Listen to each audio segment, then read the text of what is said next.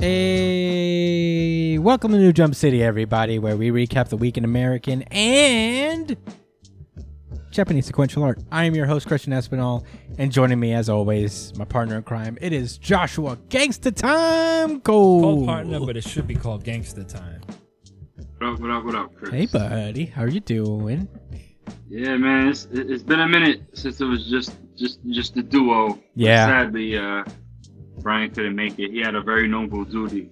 Yeah, Edgelord Big News, Brian is taking care of the youngest of our family, our young dog Lucas, who sustained an injury today, and going to the vet. So while he's handling that business, we decided to get on the mic and bring you guys the show that we all so love so much.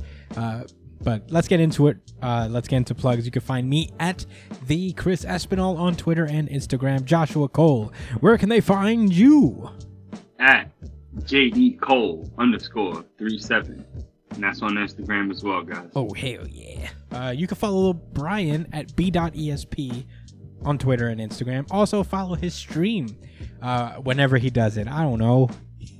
He's not good at publicizing his stream. He should be.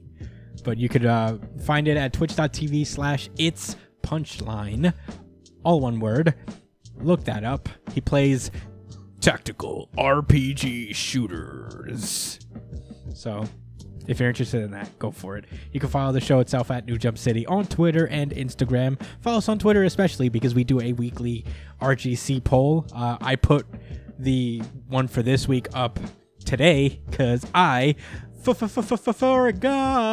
So it'd be like that sometimes. Yeah, but I do have the results for this week's RGC here. It should be done by now. So I'll be reading them off at the end of the show, or not at the end, or wherever the relevant series, the one that won, is going to be at. So join us on there. Vote for whoever you want. Mostly Black Clover. I almost called it Black Trigger. But yeah. All right. I think that's it. With that being said, let's get into the show proper. Before we begin, let's get into one-shots.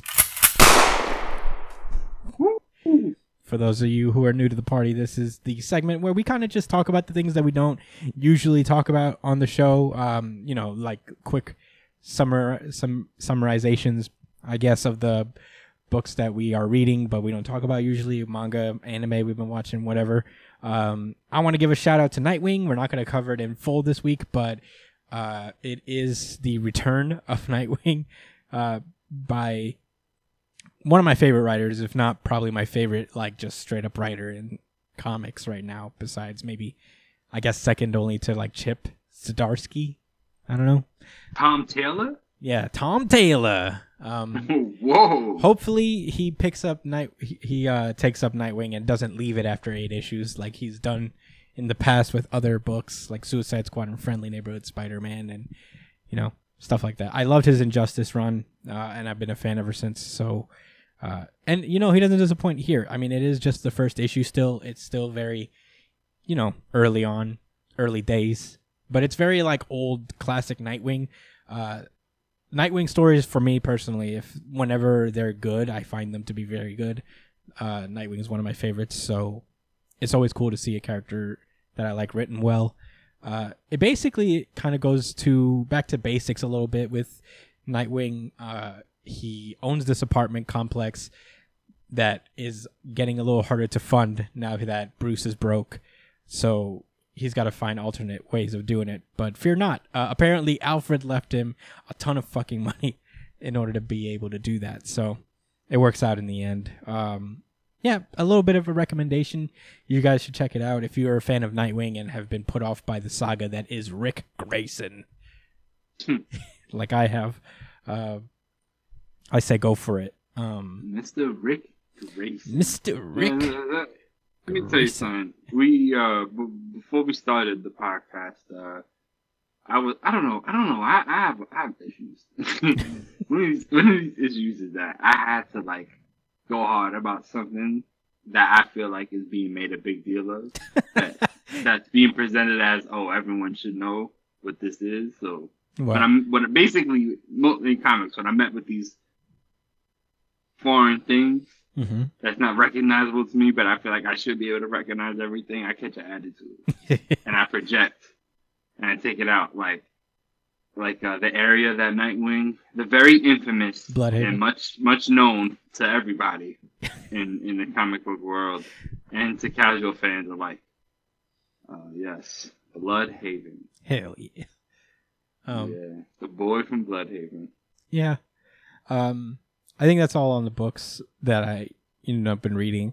The Justice League Snyder Cut came out today. We're not going to talk about it today because I haven't watched it, neither has Josh. So maybe next week, on next week's One Shots, we'll give it a second and talk about it. I do want to mention that I've been also watching Attack on Titan season 4. Bro, it's so good. I've been having a great time. I've been watching it dubbed because I'm a heathen. I'm a godless heathen that doesn't watch subs often. So, yeah, in any case, that's where I'm at with it. Huge fan of it. If you haven't watched Attack on Titan, I suggest you get on it because it's highly recommended on my end as well. But, yeah, I guess that's all for One Shots. Let's get into the show proper. It is time to randomize. Bloody Cross. Undead Unluck. This is Undead Unluck, Chapter 55, Use Your Rules. Last we left off, Unjustice Juice has gone off to meet Billy and try to strike up a deal with him, but he was like, no, I need the Ark, and I'm not going to give it up. So basically they're now fighting for the UMA known as Winter, to see who is going to take the head and complete the mission, because both of them really need Winter. So, yeah, Billy has the UMA known as Burn, and Juice has Spoil. So that's pretty cool. We find out how she recruited Spoil into the fight. She apparently just forced him to do it. She looked down at him and was like, "You will be lending extreme violence." Mm-hmm. He's like, Billy is going to be using Burn, so I'll need you to keep Burn in place. So yeah, she's basically like, I have no qualms about taking out a rule like you. So, because you're Spoil, and who needs you? Right? So we could all live forever. Yeah. And it's funny, we cut back to the present, and she tells him straight up, is like, you're at a disadvantage against Burn. We just need you to buy time for the operation. And that bitch, I'm what? You said what about my? Out of here. And it's funny because it's like he does a beam. Attitude immediately, yo. Yeah, he does a beam at him at Burn, and it just goes straight through him, and Burn just punches him in the face. Just rocks his fucking life. Yeah, that's what I'm talking about right there. Yeah. So Billy and Juice get into it. She fucking deflects these bullets that Billy shoots at her with his dual pistols. With incredible precision. Yeah, mind you. I like how how the panel is drawn in particular for whatever reason. I like that panel a lot. It just looks cool. Cause she made a vertical and horizontal slash. Yeah, she went. It wasn't just simple deflection. She slashed them away, man. Mm-hmm. Pretty lit. Yeah. So the battle continues. He said that she deflected them, but whatever. Yeah, she did deflect them. You can see deflect, but really, she aggressively did it. All right. Yeah, she does these slashes. It's a slash. She slashes them. It's a slash. Yeah. Slash. So she uses her Unjust to make Burn protect her, which is pretty cool. I still don't super understand how Unjustice works. I guess it just makes you do the opposite of what you wanted to do, really want to do, and what you believe in, like down to the core. Yeah, I guess. I guess if Burn's justice is to let Juice die in that moment, his Unjustice would be to protect Juice in that moment. So fucking. I mean, not at all a thing. I love how It's a creative. strong ability. It just makes you flip your whole intentions. Yeah, I love how creative this story gets with its powers, but it could use a little bit of a Jujutsu Kaisen magic when it comes to explaining, like in further detail, how powers specifically work. Yeah, I don't know. Yeah, it's a little bit more the. Yeah, I can't even say Black Clover route because they try a little bit. They really do. I guess. Like the Dragon Ball Z route or something. I don't know, man. I don't want to compare it like that. Yeah. That's not fair. I mean, it's just super. It's just super. I don't want to say vague, but. That was the first word that came to my mind too, man. Damn. Yeah, I still feel like vague is the wrong word for it. It's just not a style. It's not. I mean, that's it. I've accepted that already. Mm-hmm. That's why I thought about Black Clover first because I thought they could have been way more in depth or whatever. You know what I'm saying? A little bit more complex. Mm-hmm. But that's just not the flow. Yeah, this one is just a little bit less. Mm-hmm. Anyways, it's still creative. Okay. So while their battle continues, just the fucking sky opens up, and it turns out like I don't know, like I guess God just splits. It's just God just opens up, and he's like, oh, apparently God opens the sky and is like, and communicates to Spoil that I want to meet them at least once. So I don't know. I guess like God's like, come at me, bro. Basically. I understand what's going on. No. This is actually you'll figure it out once I think about it. Look what he's doing. He's raising his hand in that direction, right? Mm-hmm. Where are they? In the middle of a blizzard and snowstorm. Mm-hmm. Yeah. He's the Uma burn. Mm-hmm. He's clearing through all of the snow and the ice and the clouds and making a clearing in the sky so the sun can pierce through. He's doing that as an abstraction of. Oh. It's actually really. So it's Burn really being beautiful. like, I want to meet our maker. I guess. Yeah, because it can't really talk, I guess, and Spoil already understands that. Yeah. You know, whatever. I mean, I guess. You know what Spoil looks like? The Yu-Gi-Oh card. The Skull one, man. Yugi used that nigga, man. Skull Fiend? Man. Man, I don't remember that intense Yu-Gi-Oh shit God from damn it, man. way back in the day. To look that up. I'm gonna look that shit up right now. That was a long time ago, dude. Bro, oh man. I'm gonna hopefully if I find out the actual name it'll ring a bell. But anyways. Yeah. I'll come back to you with that in a moment. Yeah. Apparently like Spoil doesn't really remember what God's like. He doesn't have any like childhood memories, which I guess imagine because he's literally a rule of the universe. But yeah. But he does remember that he got an order from God to say use your rules to make humans suffer.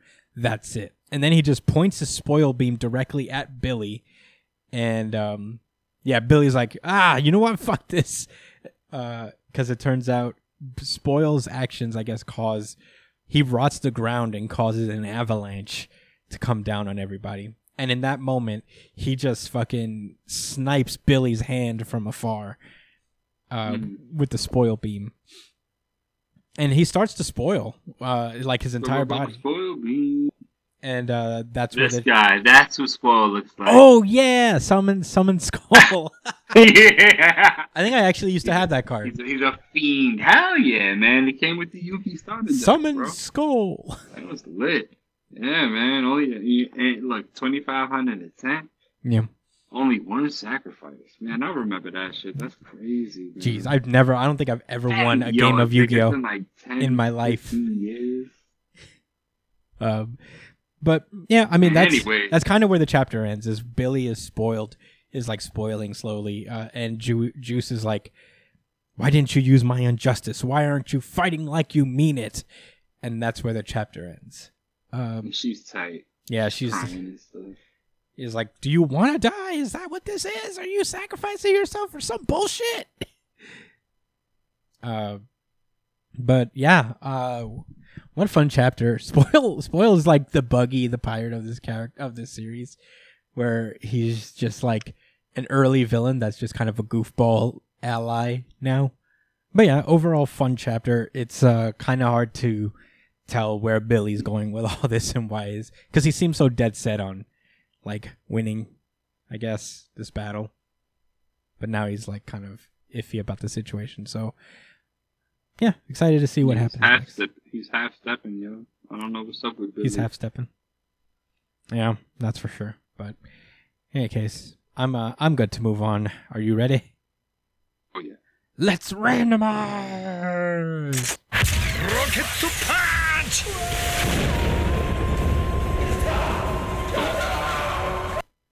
The X books, starting with Sword number 4. Wowee. This might be my RGC, VGI, honestly. Yeah. Oh, TBH. TBH. This is my VGI. Certified VGI. Because it had a very manga-esque tone to it, and I'll tell you what I mean when I get there. Because this was really cool. It starts off, I forget this lady's name. She's kind of new to me, so I don't really recall. But she's just floating in darkness. And all she hears is like a buzzing in her ears.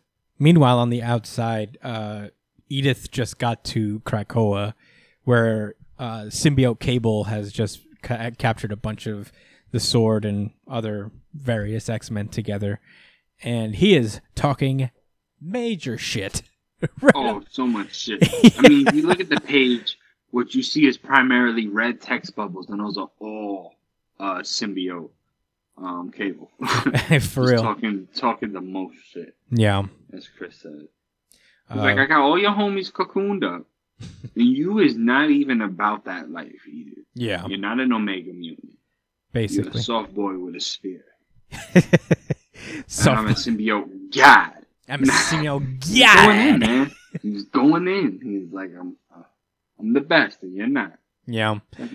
Yeah, he even like continues onward with his shit talking where he's like, wait a minute, where's the one they called the Krakoan Sun? That's what they called him, the Krakoan Sun, quote unquote. Yeah. And then he just reduces them to he takes Fabian, who's a Sword member, and what's his face, Sunfire, and just reduces them to skeletons with ease. And I think he keeps Sunfire's mask on while he does it. And I'm like, damn, that's... Well, I guess so we know for sure from the artist. But yeah, we'll keep it like that. Yeah. Meanwhile, up at the Sword Station, known as the Peak, Abigail Brand is very much just like, communicating with WizKid about the situation. And WizKid found a way to communicate with Krakoa down below. Mentallo... Meditation. Yeah, apparently then their call gets cut off by Mentallo, who just was basically stopped by the Five because they had no idea what was happening. They're just like, whoa, you're not going to kidnap us right now. So the Five basically like forced Mentallo to be like... They accosted him out of his own tank. Out of the think tank. And basically she starts talking to Hope Summers about what the hell is actually happening. And Brand is like, look, I wasn't trying to kidnap you. This was a protocol. We were going to take you into Shi'ar space where you'd be safe from this invading symbiote force or nemesis. Because without you, it would be pretty shitty to like revive mutants again. And we need you guys around to not only, I guess, revive the mutants that get lost in this, but the humans as well. And Hope is like basically, fuck out of here. What? And Abigail goes on with her. She's tight. Yeah. Yeah. Oh, Abigail. That's the best way to put it. Abigail continues on with her, I don't just serve Krakoa type deal. Like I take care of the whole world. And she's like, you're not better than us. It's like that meme where, like when Meg is like, why do you guys always act like you're better than me? And it's the Sword team. In suits. All of them. Like, yeah. I serve all humans. The galaxy. Mutants. And Hope also brings up the point, is like, how many Shi'ar spaces have been conquered by the symbiotes? And Abigail's like, yeah, good point. A few of them have actually 4. fallen to the symbiotes. That's fair. But yeah, it turns out the think tank wasn't just to get the 5 out of there. It was also to bring WizKid in. He built a translocator into the think tank so he can get there easily, which is pretty cool. Very smart. So yeah, basically their plan now is to just kind of fight off the symbiotes the best they can. Meanwhile, inside of the Krakoan bubble, Cable continues to talk shit, and he's like, "You're not even an Omega net level mutant. What do you think you could do against me?" And Eden's like, "Man, whatever." So Eden decides to flex a little bit and bring in. He fucking teleports in the center of the sun. But Cable Venom, Peace. yeah, symbiote Cable is not really perturbed by it. He's like, "I think not. Body slide," and I guess he can teleport from place to place. So, it's a pretty shit matchup, it seems, for Eden. So yeah, what is this body slide shit about? Is that I think Cable? Is that a move that Cable does? Yeah, I think Cable can teleport to a degree, whereas Eden's powers are different. As he keeps dodging all of his attacks. Eden keeps trying to bring this sun over to him, and he keeps body sliding around. But that's when he ends up in the wrong under the wrong cocoon, because one of the ladies, I'm so sorry, I don't remember her name. She pulls. I'm gonna go back to the list for you. Yeah, please do. She comes down. This is where Brian would have come in handy. Frenzy. I knew it was Frenzy. God damn it. Why am I so unsure of myself? You're not a real fan, bro. This is true. I'm not a real fan. Yeah, you've been exposed. Yeah, Frenzy comes up and just pulls Cable's arm clean off. And that's when the coolest shit ever happens. Eden pulls up and he... Oh, this is when he does... Okay. Yeah, he pulls the sun into his hand, which is fucking fire. He says, "I don't teleport. I'm more than that. I talk to the universe. And sometimes she does me little favors, like catch a piece of the sun and move it from here to there." And then he basically puts the sun in his hands and creates a Sun Rasengan, blasts Cable Venom with it, and it is so cool. Very. So yeah, Cable's free of the symbiote, and Eden's like, "Yeah, and I'm not even an Omega mutant. Somewhere there's someone more. So maybe don't come back, because if I'm not an Omega mutant, imagine what the Omega mutants can do for you." Yeah. Very cool. The think tank turns into this mech and plays like these sonic waves that piss off the symbiotes and drives them away. And flashing lights. Yeah. The whole banger going on, basically, and it's keeping everything away. Yeah, for real. It's pretty cool. And Krakoa is in rough shape, but everybody's saved for the most part. And Magneto's like, "Well, Krakoa has fought off alien invasions before, but this is no end. Contact the 5, move Sunfire to the front of the resurrection queue with immediate effect." And also the mutants that have proven anti-symbiote abilities as well. And when the fight is over, the very first thing they need to do is resurrect Fabian Cortez, because Magneto and Fabian have matters to discuss. Yeah, I don't know what's going on. Like, he's trying to play into his hands again. I guess they used to be cool. Acquire more power. Yeah. They used to be cool. So, I get it. Yeah, this was a really cool issue. Sword has kind of just been like kind of stuck in the King in Black, not in a bad way, but I'm very looking forward to see like what Sword becomes, because it's going to be a massively important book, I feel. With its ties to what happens to the Avengers and everything that's happening in space. It feels very very important and very Hickmanian at that. Honestly, Hickmanian. Hickmanian. Yes. Very Hickmanian. Sword, right? Like, this would be like the aside from X-Men, this is like the flagship series or something. Yeah, something like that. I would say. Well, it's- no, not that it actually is or nothing like that. I'm just saying it has potential for that. Yeah. Yeah, I wouldn't say really it was drive the story plot, certain plots down. right. I wouldn't say it was a flagship, but it feels like it really jumped up in importance over its so far short run. But I'm into it.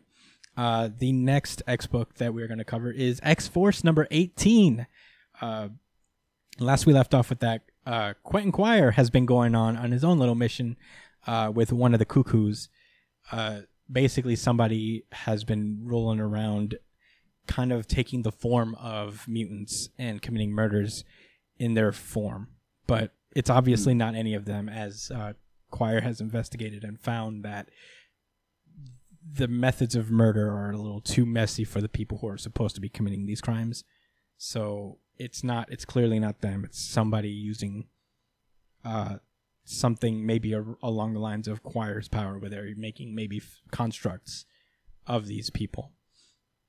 But this starts off in Krakoa, this new issue, where Black Tom is just chilling amongst the veg.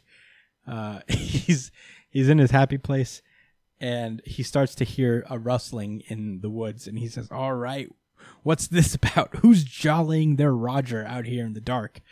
I'm like, that's an interesting way to put it. Jollying their Roger. Well, I've never heard that before, man. Black Tom is different. Yeah, Black Tom, he's very fun.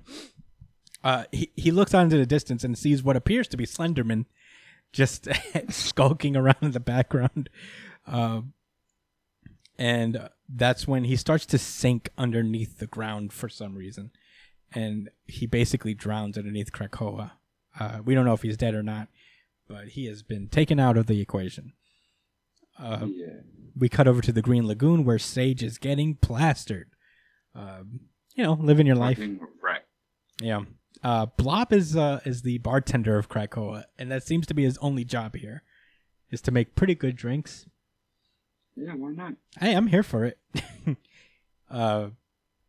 So yeah, basically she's like, one more drink, and he's like, I'm cutting you off. Negative. Negativo. Negative. Yeah. You are done. Yeah, she falls to the ground, and she looks up, and the Blob is just this fucking scary monster looking guy. And it seems to be just like a quick illusion for a hot second. And yeah. Really clever, by the way, because of what they imply later in the issue, but, it'll make sense. Yeah. Meanwhile, on the moon, Wolverine is, in the middle of whatever the night, day, whatever this time is on the moon. Wolverine also mentions, like, I can go from sunshine to sunset. What is time even anymore for us? I guess. And Jean starts to, like, make out with Wolverine. He's like, you like my coffee breath? And she's like, yeah. And they make out. And the next page is kind of jarring. Her face is just ripped off, and it's Wolverine as one of the monsters again. And it wears off just as quickly as it comes. She, like, screams, so Cyclops comes in and is like, hey, Jean, are you coming to bed? And Jean just leaves it. What is their relationship? It's I don't remember the word for it. Polygamous? Yeah, it's No, it's like just a complete free, like this swing. Yeah, for sure. It's a polygamous relationship. That's what I thought it was. There's a word for it, though. Is that the word? Yeah, it's polyamory. Polyamory. Yeah, polyamorous relationship. That's what I thought it was. But that's what's going on. Cyclops seems to be weird about it. Cyclops came in like, coming to bed, Jean. Like. Yeah, it's just weird. Like, I don't know, bro. Maybe if Wolverine's finished with her. There are polyamorous relationships. Go back. Imagine he would have been like, "No, Scott, go back to bed." Yeah, she'll be like, back excuse in a couple. See yo.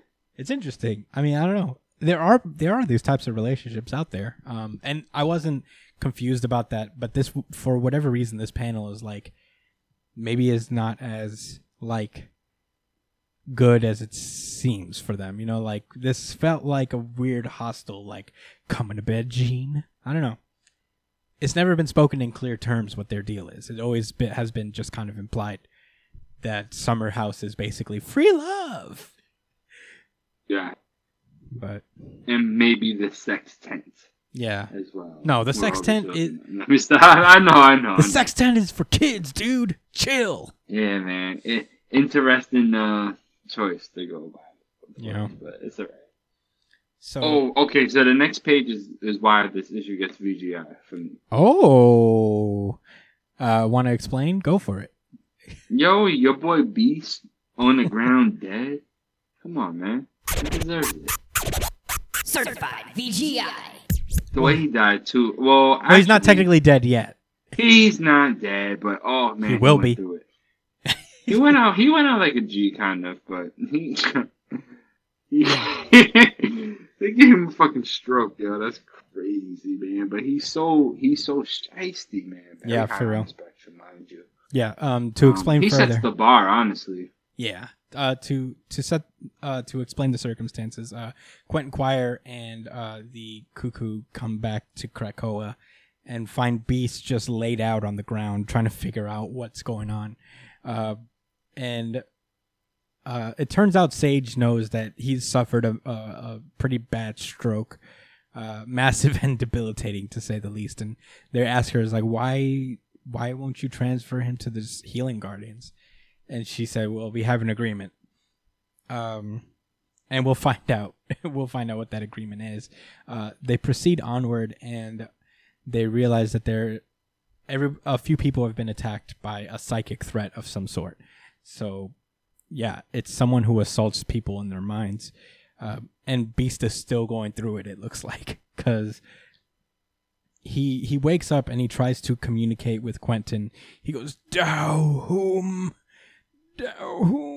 And what he's trying to say is the Shadow Room. So he uses the Shadow Room to take, I guess, a psychic autopsy of sorts. And we enter Beast's mind to see what exactly happened and when it happened. And we see that he's getting like this nightmare of him being in class. And, you know, this guy is just roasting him, just trolling him pretty fucking hard. And he gets a call to approach the blackboard and basically spill all of Krakoa's secrets. And he's like, tell everything. Squeal, boy. Squeal! Sing. Sing, Beast, sing! Tell it all. Yeah. And that's funny. That's like his worst nightmare. And I use nightmare for a reason. Yeah. I think he's about to explain why this has been happening to people. Yeah. Well, as he's getting Krakoa's secrets written down, he's like, what's the matter? Can't do it? It's because you're stupid. I'm like, Jesus. You're gonna fail. Oh, good. Oh. And it turns out that the shadowy figure that's asking him to reveal all of Krakoa's information is a zombie version of Quentin Quire, just being an ultimate troll. Hell yeah. He's got like the cyanic saliva coming out of his fucking mouth. It's gross. Yeah, it's real gross. He's just screaming at this child beast. It's pretty. Write it down! Write it down! In the background, you see one of the cuckoos being like, wow, this is cruel, dude. This is crazy. And, Quentin Quire says, like, yeah, it's kind of like no two ways about it. This is definitely me for some reason. And Sage kind of confirms it, like, yeah, I mean, there's an underlying vocal match, yes, and the brainwave frequencies is basically directly comparable to your power set, so it's basically you to a degree somehow. And Quentin's pretty down on it. The cuckoo is trying to assure him that Phoebe is her name. She's trying to assure him that, you're not like that anymore. So whatever this thing is, it's not actually you. It's a piece of you, but it's not really you anymore. And he is really bummed out. Quentin's not really getting better, but there's no rest for the wicked as fucking Sage just takes Beast and snaps his fucking neck. Oh, shit! Pretty clear. Yeah, I mean, he was asking Quentin to murder him, but Yeah.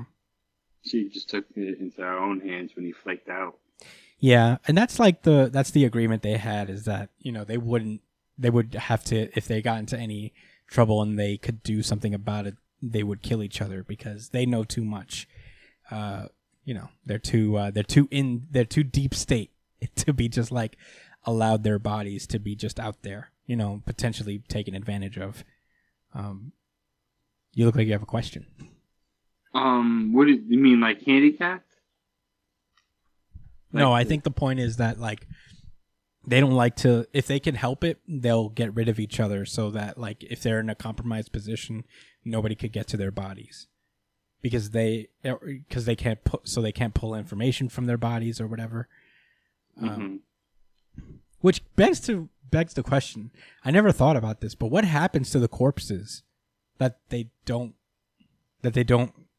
recover? Retrieve. You know what right? I mean? Don't know, man. I mean, I guess that's what the question this arc is answering, because as we know, there are villains out there using their bodies that they leave behind as weapons. Yeah, it is a lot of excess carcasses, man. Yeah, people gotta add up to something. Yeah, I feel like this is just the beginning. Yeah, I'll get to my thoughts on it because I thought of just something very interesting that X-Force is doing right now. But yeah, it cuts to them on the Sunset Cliffs, just kind of talking, trying to like kind of sort out this whole situation. As they're talking, all of a sudden Phoebe disappears, and Quentin wakes up in this fucking scary place, the place where like those soldiers that were made out of Domino skin are being incubated currently, and yeah, I don't know what happened here. He's just thinking like, whoa, where am I? And this is a little bit confusing. I just thought of as Quentin is like walking around this lab and he's like, what happened to me? And he turns around and there is the Slenderman Quentin that is talking to him. Meanwhile, his real body is like going through a seizure. It looks like just like Beast did. Ooh. Yeah, it's pretty rough. And that's where kind of the issue ends, is that I guess one of these soldiers has Quentin's abilities, just like when they use Domino's, like pieces of Domino's skin to invade Krakoa. Yeah. Jeez Louise. Yeah, this dude looks like the dominoes look cool that they made. They were like basically reverse dominoes, like as far as their color palette went, like those. Basically, yeah. And they look clean. This guy. Scary. I don't know if it's mostly illusion, like how Scarecrow is, and he just really looks like a regular guy with pink hair. Yeah. And some of his skin and stuff injected in him or whatever. You know how weird it gets. Yeah. Yeah, this is crazy. Yeah, the thing I wanted to bring up is that like Quentin dying has been just kind of a punchline to this series. And I appreciate how they tried to make it into an effective consequence, that Quentin's deaths have a purpose and a negative impact on Krakoa as a whole. I thought that was a very interesting thing because for the most part it was treated like a, oh, not again type of scenario where he died. And I'm glad that there's a little bit more weight behind all of his deaths so far. It feels a little more meaningful that way. But that's all I got to say about the X-Books. Pretty good batch this week. Do you have anything to say before we go? Mm-mm. All right. Well then, it is time to randomize. Holy shit. One Piece. Oh, wow. I thought it was going to be Black Clover. This is One Piece chapter 1007, Mr. Raccoon Dog. Oh. What? What you talking about? What? RGC. Fuck is you talking about? Get smacked upside your head, nigga. Wait, save your Get energy. smacked. Save your energy. You're gonna need it when it actually I got happens. plenty. Don't worry about that. This is nothing. I'm just Okay. This is so I can get through the chapter without wilding. All right. So last we this was a banger, guys. This was a banger, dude. Last we left off. This is not your RGC? I think Or are you waiting to drop it? I'm gonna give you time on this one. I'm gonna give myself time because it is between two this week. I'm really stuck. But Okay. If you say so. But yeah, basically, it starts off where we last left off. Hyogoro is about to get killed on his own accord. You know, he asks his people, "Is like, yo, if Chopper can't get to me in time, kill me now because I'm gonna be a problem for you guys. And you don't need any more problems. You already have 99, so it's not a good." This is gonna be more than just one for y'all.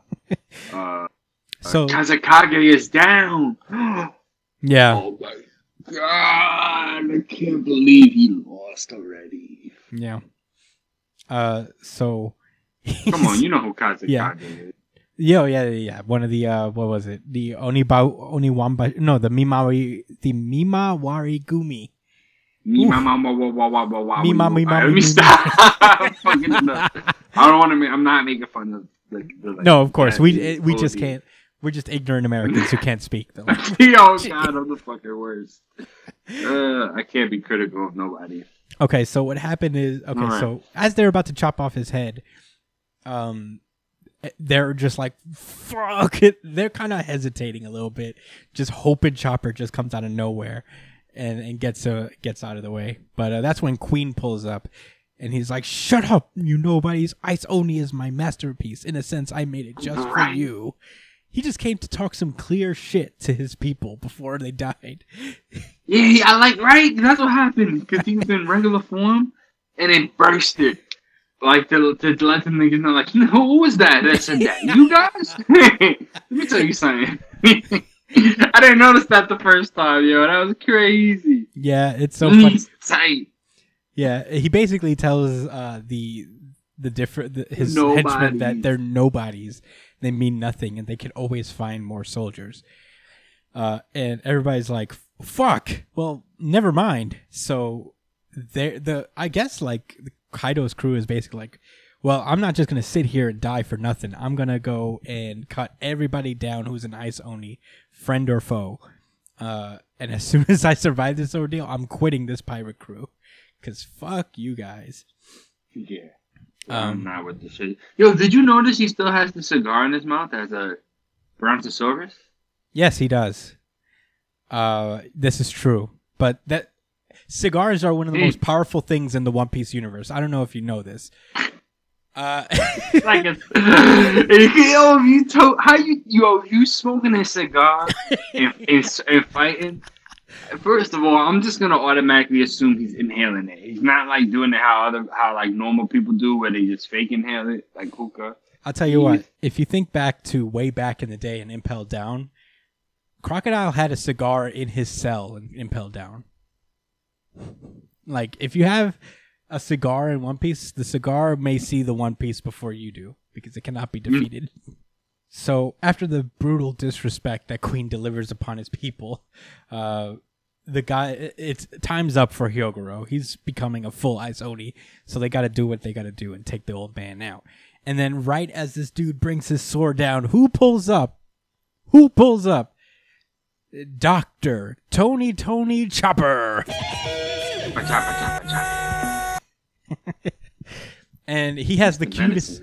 He has the cutest face on where he goes like, "Made it just in time."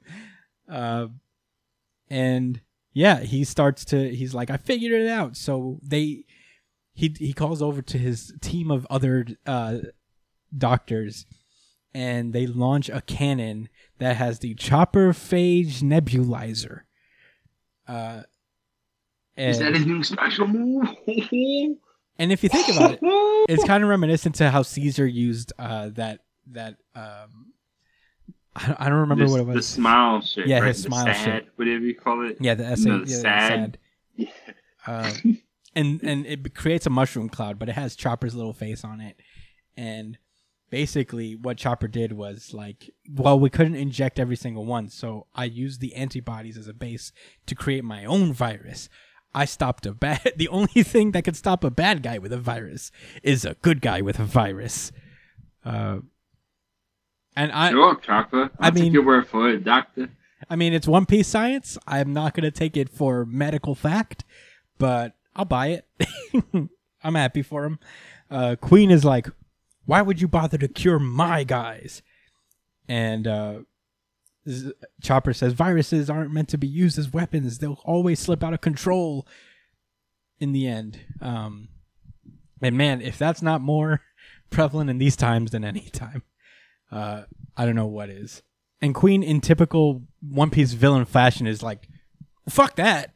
And then he just starts shooting his gun, his dinosaur gun stuff at him. He didn't care about none of that shit that Chopper was spitting. It's like, oh, ethics? You think I care about that? And honestly, like the pleasures on Kaido's crew take the bullets for young Chopper. And as everybody starts to rally behind Chopper in this really cool way, fucking Marco pulls up behind Queen and holds him back. And he says, "Nice job, Raccoon Dog. Now pop him." And then Chopper transforms into Monster Chopper, and he slaps the fucking shit out of Queen. Yo. Oh, but what did you tell him? He says, "I'm not a raccoon dog." Now, check this out. I didn't even notice this from the other, from when I read it the first couple times. But yo, everyone is like kind of calling him that, like mad different groups of people. Yeah. Like, now I know this is something they've been saying throughout, like Wano, for like the most part, at least during this arc when they've been on the Monster Island. But you heard it from several different people. Good you know guy what I'm and saying? bad guy. Yeah, so when he smacks all types of fire out of Queen's mouth and lets him know that he is not a raccoon dog. Everybody, yo. Nigga, the goons, Marco, the samurai goons, the samurai bosses, Hyogoro. Oh, and X-Drake too, I guess. Diaz Drake for sure was like, ooh. Oh my god, I'm so sorry. Yeah, everybody's genuinely like, oh, sorry. It is. It's such a great moment. One Piece has been so fucking funny. Like, oh man, when I read this shit, I literally, it's rare when I have actual burst out loud. That's what I'm saying. Because you know what I'm saying? Yeah. Like genuine laughs. When you're not just like, that's funny. Yeah, for sure. And Wano has been doing still that. Funny. Wano has been doing that a lot, man. Because like the last time it happened was that competition between Law, Luffy, and Kid, where they were like, dude, he's trying to back up. that's one of my favorite things in the universe is looking at those three panels. But it's so great. Oda's the man, dude. Yeah, this literally could have been the last page of the chapter, and I would have been satisfied. For sure. But a week from me, I definitely thought it was going to say the end at the bottom, but guess what? It does not. It does not. We cut over to the Right Brain Tower inside the dome, where we catch up with Momonosuke and Yamato and Shinobu. And yeah, Momonosuke is hating on himself. He's like, "I'm so stupid and frivolous and weak and foolish. I hate myself." But Shinobu's like, "No, you've been very brave." And in this moment, that's when Momonosuke transforms into his dragon form. I think it usually happens when he is under amounts of stress. He can't really control his fruit.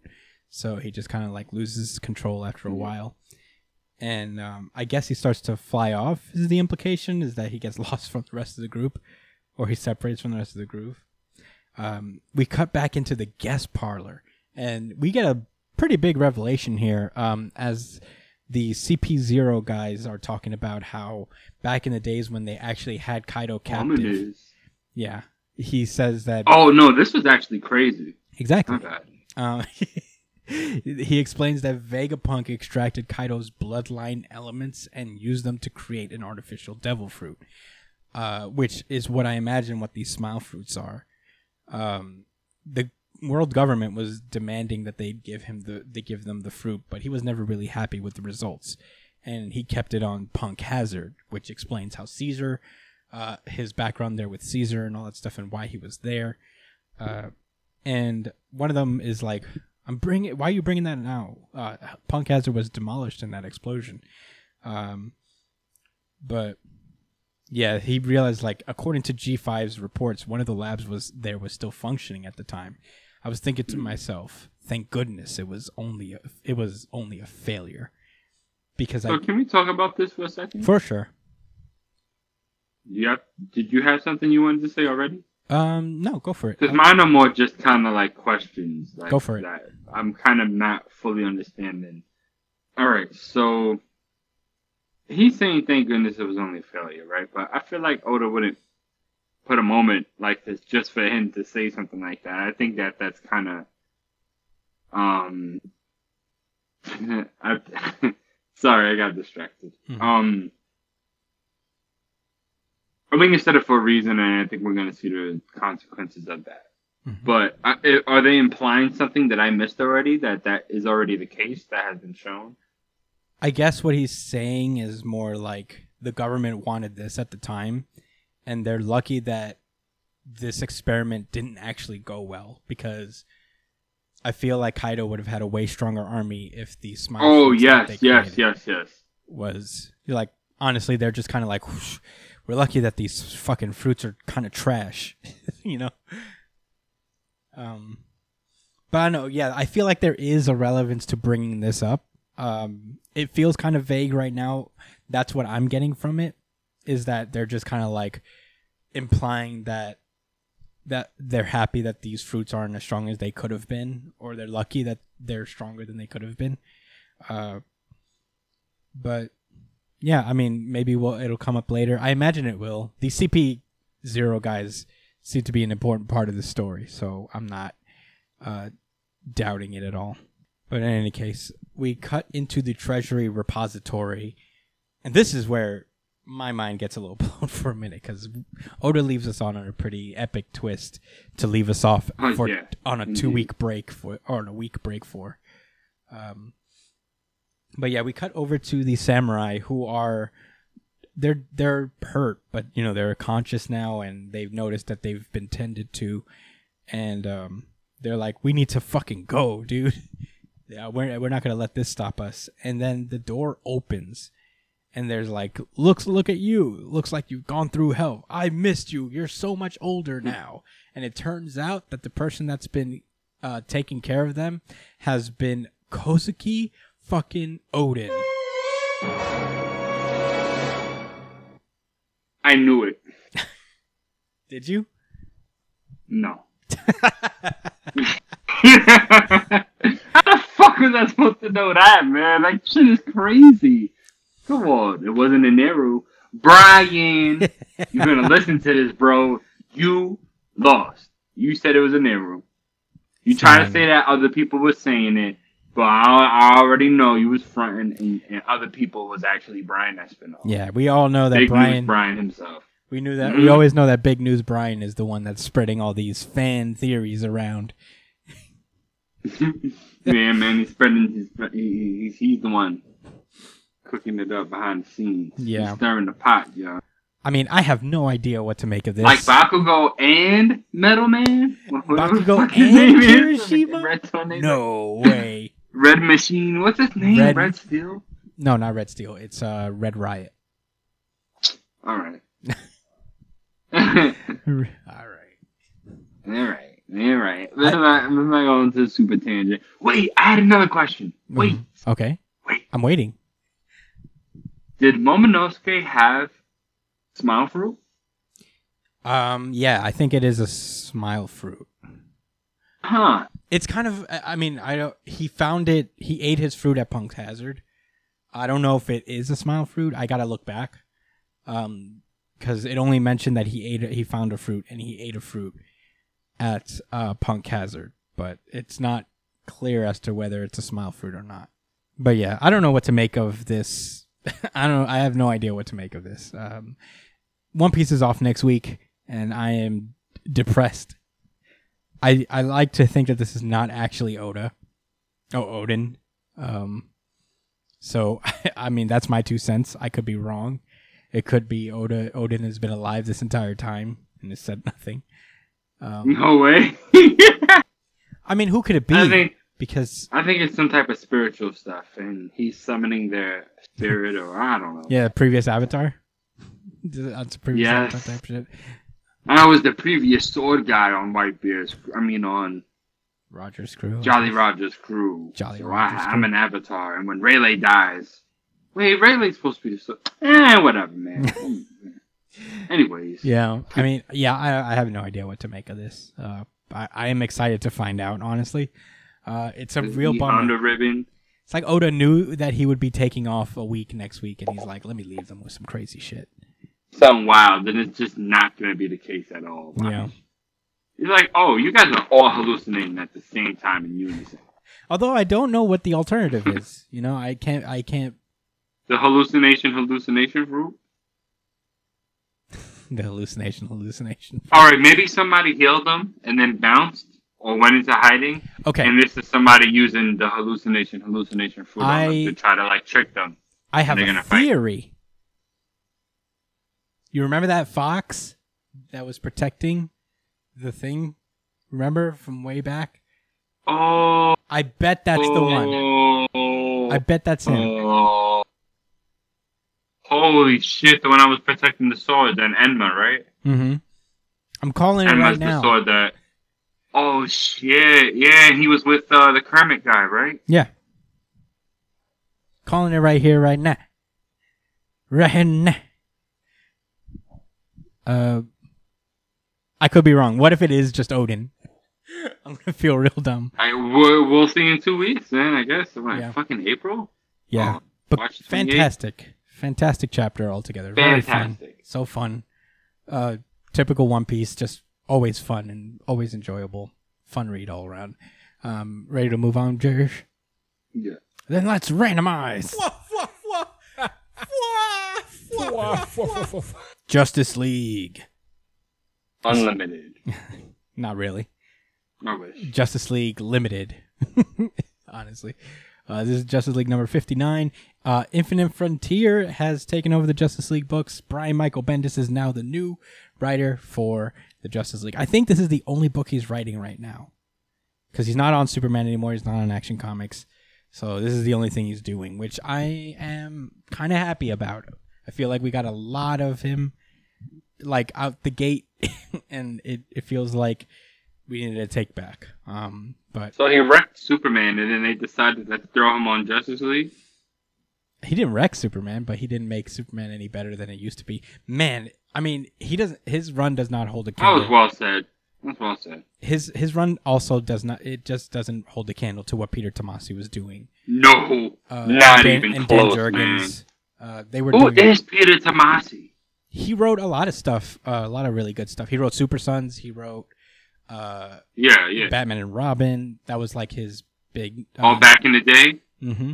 He wrote a lot of really. he was cool doing stuff. he was doing the comics when Batman put on that suit and went to Apocalypse, right, to get his son back. I think so. That crazy shit happened. Yeah, I think he's the one who brought back Damien from the dead. After Yo, that shit was wild. Yeah, I mean, I love Tomasi. It really does suck because Super Sons was one of the best books out there, and it just ended too soon.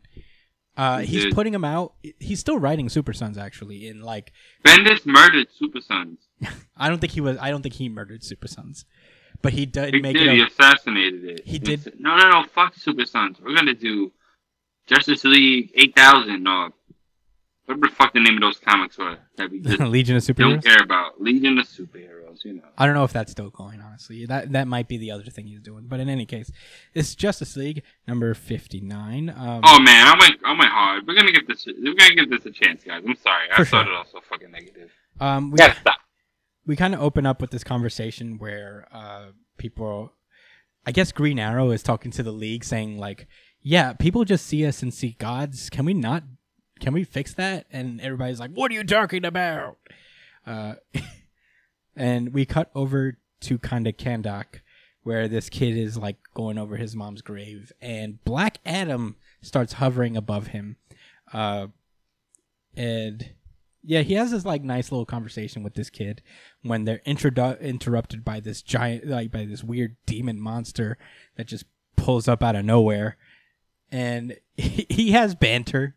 He speaks in Bendis banter speak. Oh yeah, he does. He is. This is actually Bendis. This is Bendis himself. He wrote himself into a comic book, made himself a villain. And after that, Black Adam already knows. This is why I like Black Adam. He wastes no time.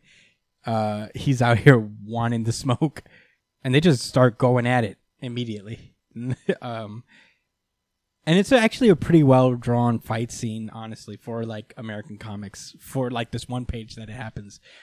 David Marquez is the artist for this. He's one of the best artists, honestly. His art is just gorgeous. So they fight for a while, and that's when the Justice League pull up, and he's like, "Take it easy, Black Adam. We'll take it from here." It's so funny. This is like the Justice League can take it from here, and you see Aquaman, the father of the sea, ex-king and father of the and new father, Hawk Girl, Nth Metal wielding Eternal Warrior, and Batman, the Dark Knight Detective.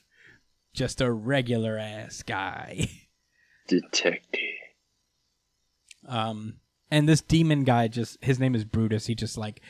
He also doesn't waste time. He's like, I'll keep this simple. All of this, everything the light touches, it's mine now. Yeah. And in a cool moment, Superman's like, "Oh, that's too bad," and just chucks him away. He just goes, At least Black Adam was on the right side of this, and I don't have to worry about him. And he gets sent flying to like the middle of the ocean, and that's when Aquaman pulls up with a wall of shark. And this is one of his special moves, apparently, is wall of shark. Wall of shark. He's like, usually I'd never wall of shark on a stranger, but if Black Adam can you can toss around Black Adam. I'm not taking any chances. They take their battle to the underground, but this guy is obviously formidable. He starts fighting both Hawk Girl and Aquaman at the same time. The Nth Metal... Well, really, he starts getting beaten down by both of them, kind of. Yeah, but he tanks it. He kind of like... He's tanking it, but I just want to paint the picture accurately for everybody. I mean, because they try to give Aquaman and Hawk Girl, they do. Yeah. I think that's why I'm even making a big deal out of it. I was a little impressed, because, Aquaman didn't just summon some sharks. You feel me? He pulled up and was like, "Yeah, I'm about to stab you in the chest with this fucking trident, son. It's over." Yeah. I seen what you did to Black Adam. Yeah. I'm not giving you a chance. There were demons, a shark, and I killed a man with my trident. Oh, yeah. But nah, like I like how he kind of like erupts and gets Aquaman off of him with this energy outburst, and he tries to come up to the surface and BAM! Hawk Girl pulls just up, cracks in the fucking head. It was like, Aquaman ain't finished with you, nigga. Yeah, literally, about? That's what happens. It's actually kind of funny. He drags him back down and starts, just beating his ass and sends him back up with an uppercut for Hawk Girl to hit him again. But like they're intercepting a volleyball or something. I don't know, man. Yeah, this shit looking like they playing volleyball with him. It's looking like super high Q. Yeah. But before Hawk Girl gets the swing, right, her lance start acting weird. Yeah. Mace. And he's like, Bendis. He's like, "Whoa, Bendis! Why is this what Bendis are you doing here? Oh, what's going on, buddy?" What was that? Because he's Bendis, man. He's all like, "Whoa, he's gonna hit you with this smooth lingo and these lines and this interpersonal stuff," and then wait out for this. I'm gonna throw this at you. Everyone does it. I'm being an asshole. I said I wouldn't do it, and I'm doing it. God damn it, I can't help myself. Yeah, so apparently like her Nth Mace starts reacting to him, and he's like, "Whoa, this is crazy." You know what? I was clearly ill prepared for this. I'm a go. I paused. Right. Smart. Nigga says I'm out. Yeah, I didn't know. This out later. I didn't know what I was getting into, so peace. No, he did not. I mean, honestly, I've lost never a piece of his horn. Yeah. I've never seen this happen in American comics where a villain just gets smacked very early and he's like, whoa. All right, let me go back and reevaluate my place in the universe, and then I'll come back and see what I can do. It's really cool. But yeah, he disappears through this portal, and Black Adam is like, all right, leave my city. Goodbye. we cut back over to the Hall of Justice as they're trying to figure out what the fuck happened with the Nth Mace. Meanwhile, Green Arrow and Black Canary pull up and are snap. And are complaining that, like, I don't know, man. I think that just, we need to do more for the people. And I'm like, you're Green Arrow. You're gonna shoot people in the head with an arrow, like what? Yeah. That's all you're doing, buddy. Yeah, he's like, we're not doing enough. And Superman, I mean, God bless his soul. What a nice guy. He just goes, I agree, Oliver. What do you think we should be doing? Yeah, so what's your idea? I mean, I don't know. We just got finished fighting a demon that would have killed everybody. What would you do, Green Arrow? And it's very condescending. Green Arrow is like, I don't know. We need to get new voices in here and shit. We need to get more people involved. And that's kind of where Kellex kind of comes in. He's like, wait a minute, I found an unidentified but an exact energy match signature to a. Do you remember a young woman named Naomi McDuffie? And yeah, we cut to said Naomi. It's been a while since we've seen her. I think she was part of the Teen Titans for a minute, or the Titans. I think she was involved in another thing, but the Young Justice. Yeah. I think it was Young Justice. And yeah, so she's just chilling in Oregon where she lives, and seeing as how she seems to be tied to whatever this demon is, Black Adam pulls up to Oregon and is like, Naomi McDuffie, a word. And that's where the issue ends, with Black Adam intercepting Naomi first.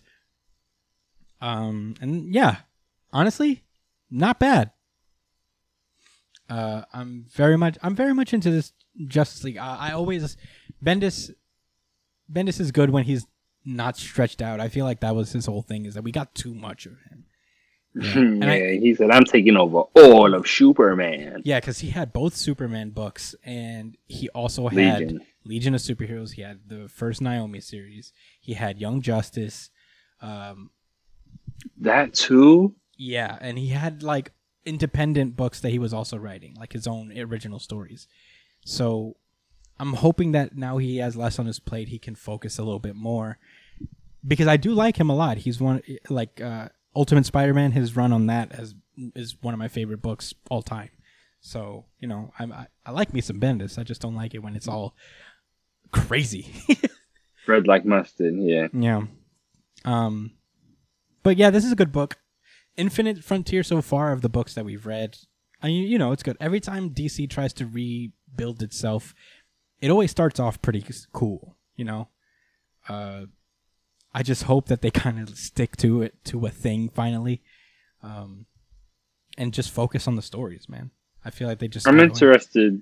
Oh no, not to cut you off, my bad, but I'm really interested in the biggest draw for me is that they're adding new characters, and I want to see how they interact. And I thought, for as much shit as I talked about Oliver Queen, I think he did make a really good point where it's like we should get some new faces in here, and they'll reflect better on the people, and we'll actually get some new insight. Yeah. And it's not like they're just getting anybody off the street. They're getting, you know what I'm saying? I mean, Naomi's green, but she obviously has a lot to say as a young adult and someone like this age of superhero. And not age of years, like, this generation. You know what I'm saying? She's the representative of the younger generation. She's also very strong. She's also like that's a Justice League caliber hero. But yeah, I mean, she's supposed to have like unlimited potential, right? One of those type of situations where she could be anything at this point. Yeah, and Bendis created her, like brought her into the fold, and I'm glad he's been trying to find an avenue for this character to just live for a while now. So I'm glad he found her a home, like a safe home in Justice League, where we know it's not going to get canceled, and Plus, the art for this is fantastic. David Marquez is such a fucking talented artist. Yeah, it's really, really good. But yeah, pick it up. A little bit recommended. I'll say that. You ready to move on, Josh? Yes. Let's go. Bad bitch from Tokyo. Jujutsu Kaisen. This is Jujutsu Kaisen chapter 142. A Brother's Back. Oh man, very close to being my RGC. Not my RGC though. Okay. Last we left off, Choso was facing off against Naoya, and last he left, Naoya asked him why he's so tough, and he says, it's because I'm the oldest of 10 siblings. And Naoya, I love how he just like responds back like, it's not an answer, that's not what I was asking. I'm asking you about your curse technique and your toughness. And Choso doesn't give a fuck, he just lunges straight at him, and they get into fighting. Naoya just kind of like puts it together in his head, I guess. He's like, okay, he's adjusted to my speed now. That's troubling. Apparently, flowing red scale is a technique that focuses his extraocular muscles. Yeah, extraocular, yeah. Yeah, just allows him to see shit. He's basically got the Sharingan going on right now. Byakugan, if you ask me, for sure. Yeah, I mean, whichever one. I think both of them. Yeah. I think both of them do that a little bit. But that doesn't really stress him out because he just teleports right in front. He says, too bad for you. I always act on the assumption that you'll counter. And after he nails one on him, Choso starts just bleeding out. And it turns out Naoya has been using a hidden blade. Apparently all of the Zenin are like weapons specialists, which explains like, Maki and her cousin also use weapons. And it's a whole family thing. Mostly blades they use. Naoya's just like looks down on his brothers for just displaying them so prominently. So he's just like, I just keep mine hidden, And he really talks shit to them. And yeah, he does. Choso's like, so you hate your brothers? Right, that was what he got from all of that. No small details, just I see. You hate your own siblings. Yeah, and he's like... And I was like, yeah, but sure. Yeah. I do. He says, that's right, there's no point to big brothers who are inferior to their little brothers. They should hang themselves and die.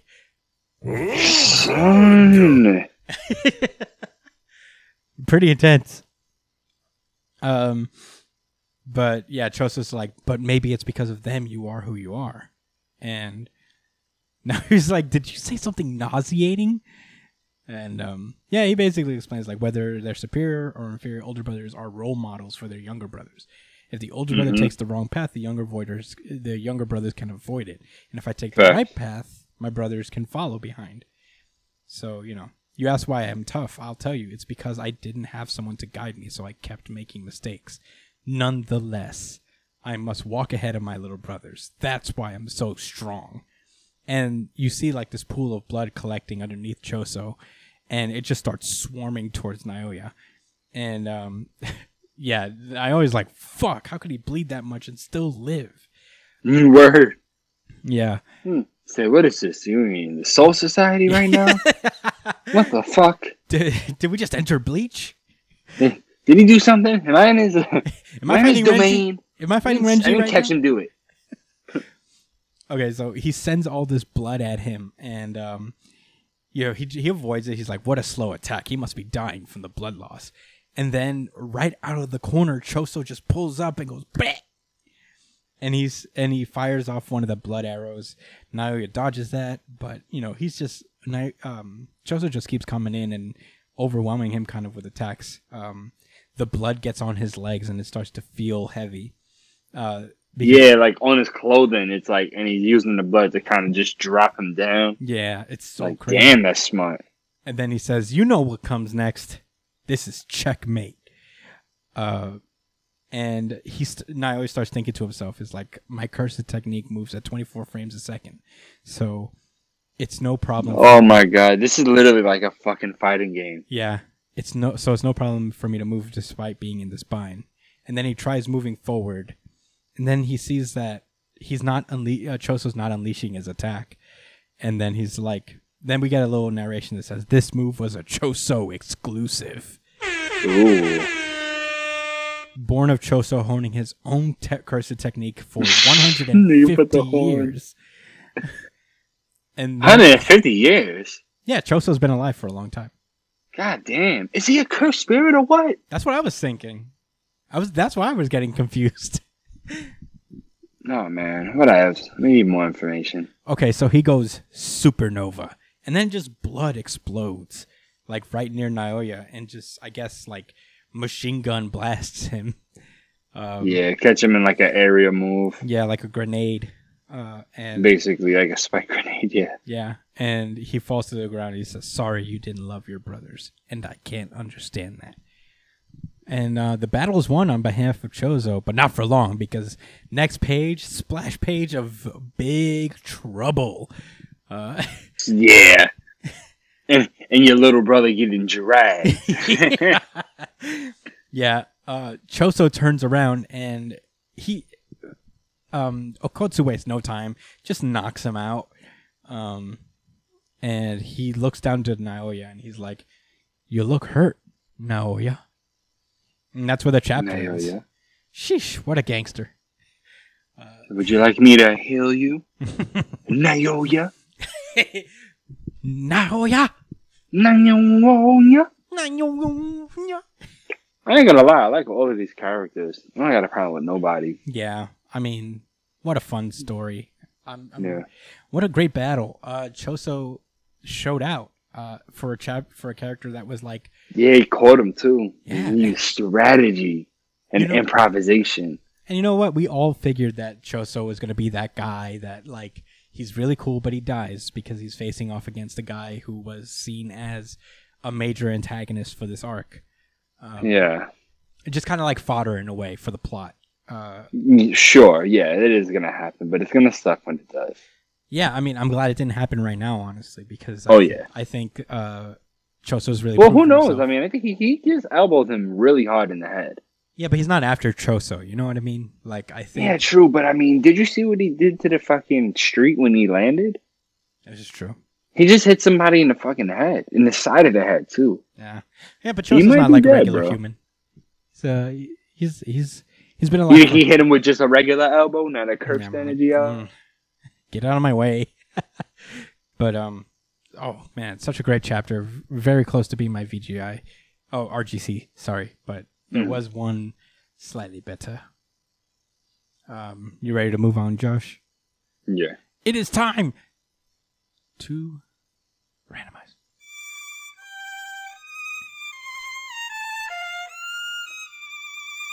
My Hero Academia. Oh, is the violence for Brian? Yeah. Because he's a sad boy? Because he's not missed here it. talking about this right I'm now? going to assume that this is Brian's really good chapter of the week. Certified RGC. Because it was also mine. And if it was mine...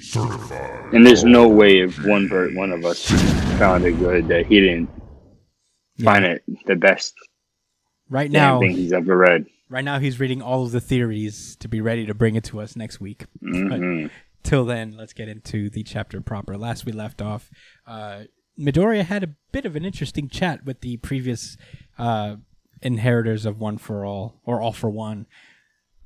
Oh, no, I said it right the first time. It's One for All. And they left off with him saying that, "Can you kill Tomura Shigaraki?" And also, do you think you can do more push-ups than me? Because my arms are fucking jacked. Look at my arms, dude. She's cut, yo. Look, on the next page at the bottom right. Oh, yeah, she's cut, She's dude. standing. Look at that, man. She lifts, bro. She lifts for sure. Amongst other things. Yeah, even her spirit lifts. So basically she says, "Can you kill Shigaraki?" And Midoriya is like, and she's like, I'm not asking. This is not a request. I'm asking about your resolve, because basically you looked at him and you saw somebody who needed saving, but even in a situation like that, his eyes were filled with nothing but hate. So it's likely that, you know, his All for One is planning to use it to use his body to acquire One for All. Yeah. Yeah, and it explains that, like, it looks like the second and his successor, the third guy, had direct encounters with All for One, and they failed to take their power from him. Like, he failed to take their power from them. So, yeah, because of that, the origin of One for All was itself a powerful will that refused to submit to All for One. So, our whole existence is predicated on defeating all for one, once and for all. So it seems that Yagi accomplished this, but his brother is still alive, and as long as he lives, it's going to be a fucking problem. So, basically, we can't let this go any further. We have to end him right here. So, do you have what it takes to kill him? And Midoriya starts to explain that, like, I could see that he was hurting, and I could feel it when Shigaraki's consciousness was invaded One For All. I felt a little boy crying, and he's come up against all these types. They refuse to back down, and he never understood why it made them turn out that way. And he remembers Gentle Criminal, and he's like, maybe if I had, things would have turned out differently. Or who knows, maybe I still would have had to fight them anyway, but Shigaraki's killed so many people, and he's hurt so many people close to me, and yet we get this little visage of Midoriya as a little boy, seeing Shigaraki crying as a little boy. And he says, One For All is a power meant for saving, not killing. All Might taught me that. And it's not just me. All Might and all of you who've built up this power have given hope to countless people. So I get that the power was meant to destroy that evil, but if I can help it at all, even if maybe there is no other way besides killing, but I don't know what I'm going to do when the time comes, but I want to save that little boy. And the sentiment kind of touches all of the visages of One For All. And All Might's spirit starts crying in the ether. Yeah, that was touching, actually. Yeah, it was a really sweet moment. And because it's not his actual consciousness, but it is his almost his subconsciousness. So it is still him. So it's just reacting without I don't know. It was, like I said already. Yeah, he's in there, basically. He's there with them. He just can't speak yet because he's not really dead. His conscious is still out in the living world. But this is a piece of it. So basically he says it's fortunate that our power passed to you too. Yeah. And this whole thing was just a test. They're all behind Midoriya in at least trying to save Shigaraki before they kill him, if it has to come down to that. So, Nana Shimura starts crying and is like, Gran Torino still lives, so when you wake up, tell him, please give him my best. And the original user for One For All turns over to the corner to the other inheritors whose faces we haven't seen that Brian has revealed might be Bakugo and Kirishima. He turns to them and he says, now play nice, you two. You have to cooperate with our successor. He needs your help to unleash his full power.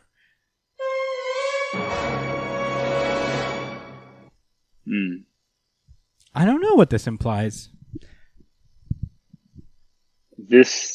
Bro, I think shit's gonna turn up soon. I'm thinking, like, if not a time skip, some type of training, niggas is about to level up. I cannot wait to find out who these people are. And I feel like they're... Oh, that's... Okay. Wait. Dude, when I tell you my heart started racing, when he was like, now, play nice, you two, you have to cooperate with our... Yo, I don't know, but I immediately started thinking about the theory, and I was like, oh my god, is he trying to say that his friends now, in the present right now, need to help him? Oh, man. The theory might be right. No. And then I was just like, nah. No, I don't think that's the theory. I don't think that's it. But that really looks like Bakugo, though. I will say this. I think these two have a contentious relationship with each other. I think they're kind of like stand-ins for Bakugo and maybe Midoriya. I feel like they don't get along, but they succeeded each other. Like, one of them gave the other their power. One of them passed down the power to the other, but they don't really get along. Because the way he says, play nice, you two, implies that they're either mean or not exactly heroic. Just mean-spirited generally? Or not exactly heroic, or they don't get along. And the reason they're facing separate corners is because they can't be in the same room together. Yeah. That's so weird. I'm very interested. Maybe it's a matter of ethics and morals, and it's going to be something for Midoriya to kind of figure out between them two. Maybe he could even settle the beef between them. Mm-hmm. That would be really interesting. Yeah. But man, I don't know where this is going. What a a bunch of interesting chapters that have been coming out from My Hero Academia so far. It's really getting, down to the nitty gritty of very important things that we've wondered about this series. I can't wait to see what happens next. It's my RGC for the week. I mentioned that earlier, and it's really well done. Mainly because it's very consistent with Midoriya. Part of why Midoriya is so great is that he has this unshakable principle of being a hero. That it always comes down to that little boy who wanted to help people. And it's always such an inspiring little thing to see, a little beautiful message to see, is that it all started with that little kid, that like good kid, that if that kid was there in anybody's life, they would have been massively improved. But I think that's also what happened with me in the series real quick. Like, I think I started to feel detached from Midoriya, where I felt like he was like my favorite character and one of the best parts of the series. And I guess I'm starting to get reminded of that. Is that he was getting so strong so fast, and I just felt like, who is this kid? Like, he's just flying around, busting people's heads in. Like, he came a real long way from the freaking Gentle Criminal fight. He just kind of started wilding. Mm-hmm. Oh man, that Gentle Criminal fight was one of the best fights in the series. Really good.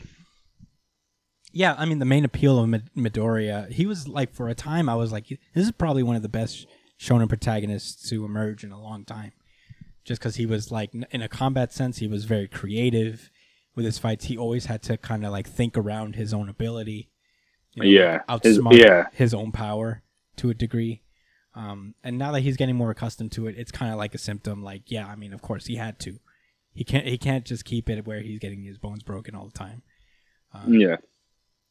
But yeah, we knew that wasn't going to always be the case. It was just a matter of the how. How was they going to go about doing this? Yeah. And maybe if we look back on the series, we'll find, because the Gentle Criminal fight, he was still doing it. He was still like thinking creatively, and that's his like biggest asset, is that he's a very creative. He's a problem solver, to say the least, and that's what's the biggest appeal. He's like the most problem solver-y main character I've ever seen. Where, yeah, but who knows? Maybe there's a little bit more to this. I can't wait to see what happens next. But good things in store for My Hero Academia. But that's all I got to say about it.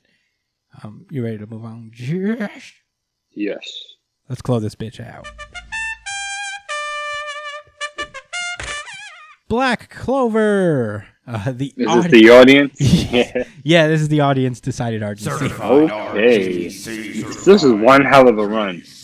Dude. Like, even if it wasn't all these consecutive ones, it was only like off for like 1 week. The week that it wasn't here. And the week it wasn't here, and then there was like one other time when it was like One Piece, I think. Yeah, and otherwise it's people really like it. And we really like it too, guys. I do. Keep listening. I do enjoy. See, Brian's not here. No negativity. Yeah, we love big anti-magic swords. For sure. This is Black Clover chapter 285, A Hellish Game of Tag. This is where we learn how Noct got fucked up. Yeah. A few minutes before Noel and the others arrived, Noct was like, our top priorities right now is to defeat the Dark Triad and close the portals, but first we need to separate Dante and the top level devils. Rhymes. These devils are just like, torment, break, toy with, kill. Yes. Yes. Dante's pretty stoked about this. He's like, this is the world I wanted. Yeah. Jack the Ripper. He looks like such a dickhead. Like, really? These dudes are thinking about smoking you just for the sake of it, but only didn't because, your master's the big boss man. Yeah. Got saved, yo. Basically. Jack the Ripper pulls up behind him and is like, I'm not done with you yet. I'm the Kenpachi of this series. I don't die very easily. So Noct calls upon his demon called Wagner, and he transforms into his next form, the Devil Union mode Gallus. And, yeah. It's very fancy. And he turns. Yeah, it looks cool. He uses the characteristic call, and I guess he just like sinks downward. Oh, he brings everybody down to the chapel below because, like he said, his priority was to separate them from Dante. And Noct is like, I'll be your opponent, devils. And he uses his dark prison hunting ground, and they start fighting in this dark zone where nobody can see, really. After a while, the battle continues. Noct is putting in all the work. He's trying his best. And as You're trying to evade and dodge and dip. Yeah. And dodge again. Dodge, dip. First rule of dodgeball: dodge, dive, dip, and dodge. But yeah, we start to get a flashback of Noct's backstory. It tells the story of the House of Faust that had twin sons. The younger twin was a very good man, and the other was a bad delinquent. And they're just talking. The good one asks the bad one, "Why won't you join the Magic Knights, brother?" And he says, "Yo, where's the fun in that? I'm a bad boy. I do bad boy things." Yeah. Smoke cigs and do what I want. You joining no Magic Knights. I smoke cigs Get and listen your to weird Incubus. ass out of my face, you fucking fag.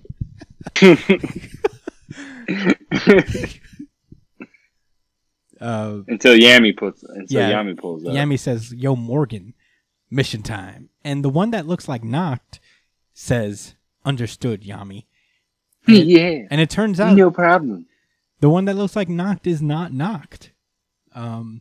It's this guy named Morgan.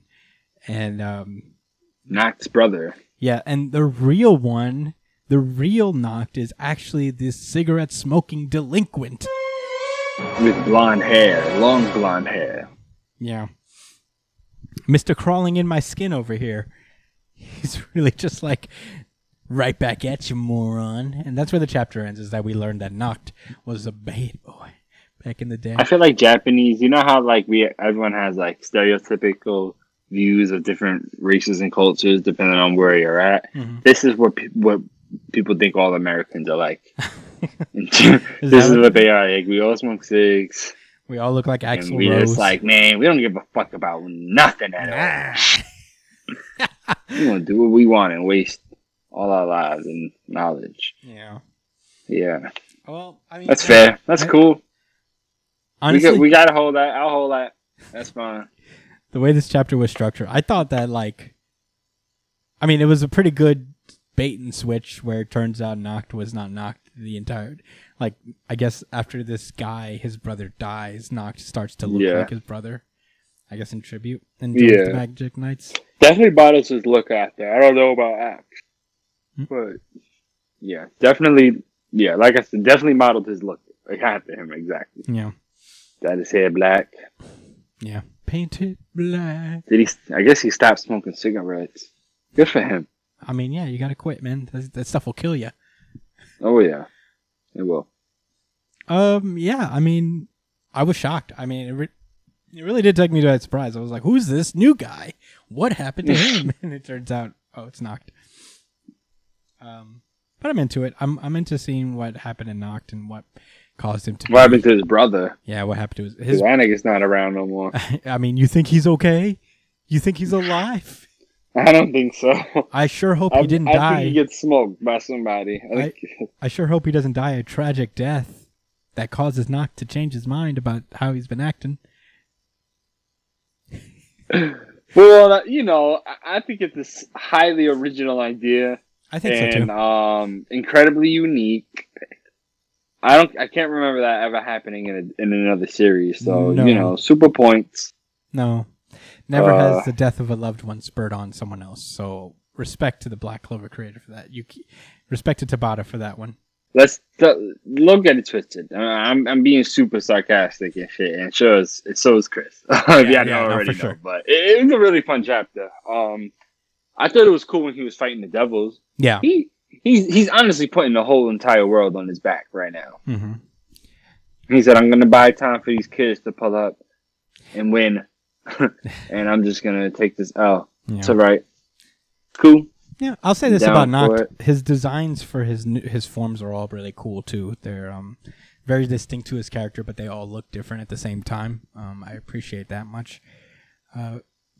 But yeah, fun chapter. Not my RGC this week, but not a bad chapter at all. Are you ready to close this out, Josh? Hell yeah, man. All right, thank you guys so It's been a rough one. for listening. I've had internet troubles for a little while now, and it's gonna make this episode a nightmare to edit. But I hope you guys enjoyed it. You could find me at the Chris Espinal, Josh at JDCole_37, Brian at B.ESP, all on Twitter and Instagram. You can follow the show itself at New Jump City on Twitter and Instagram. Email us at newjumpcitypod@gmail.com with any questions, suggestions, anything you guys want to talk to us about. Subscribe to us on iTunes. Leave us a 5-star review. Spotify, Amazon Music, Pandora. We're on a lot of platforms, so look us up. Yeah, everywhere. Everywhere. Subscribe to us on Motherfucker. YouTube. Smash that like button. Smash that subscribe button. Let everybody know what it is. It's New Jump City. Stay safe, New Jump citizens.